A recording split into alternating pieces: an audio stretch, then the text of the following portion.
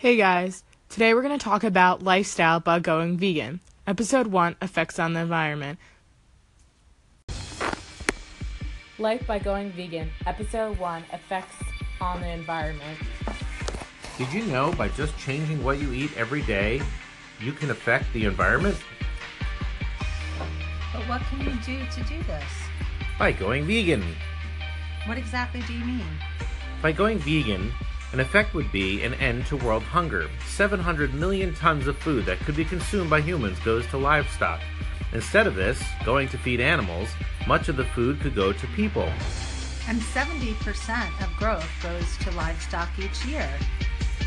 There is not enough land on Earth to raise the American average meat diet. This demonstrates that there would be more land for plant growth, so there could be even more food. Just imagine millions of Big Macs turned into trillions of healthy and affordable meals given to the hungry. Right. Imagine, for every hamburger you don't eat, you can give food to someone who doesn't have any. All of this meat talk is making me thirsty.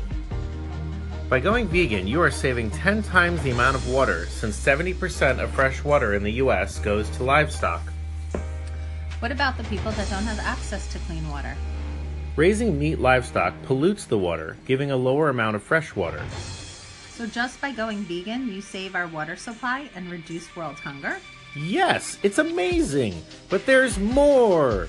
Going vegan also cleans soil and purifies our air.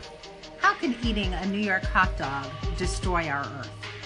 The factors making the meat give off a ton of air pollution, cars, planes, and buses combined still don't create as much pollution as making meat. Does deforestation have anything to do with this? Yes, deforestation weakens and erodes soil, whereas if you grow varieties of plants, it nourishes the soil.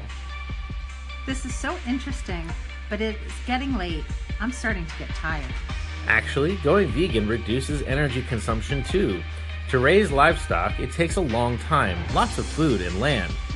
It takes 8 times less energy cost to produce plants than it does to make meat. Find me at my blog about horse carriages, or you can find me at my social media account, Mrs. Gangone @student.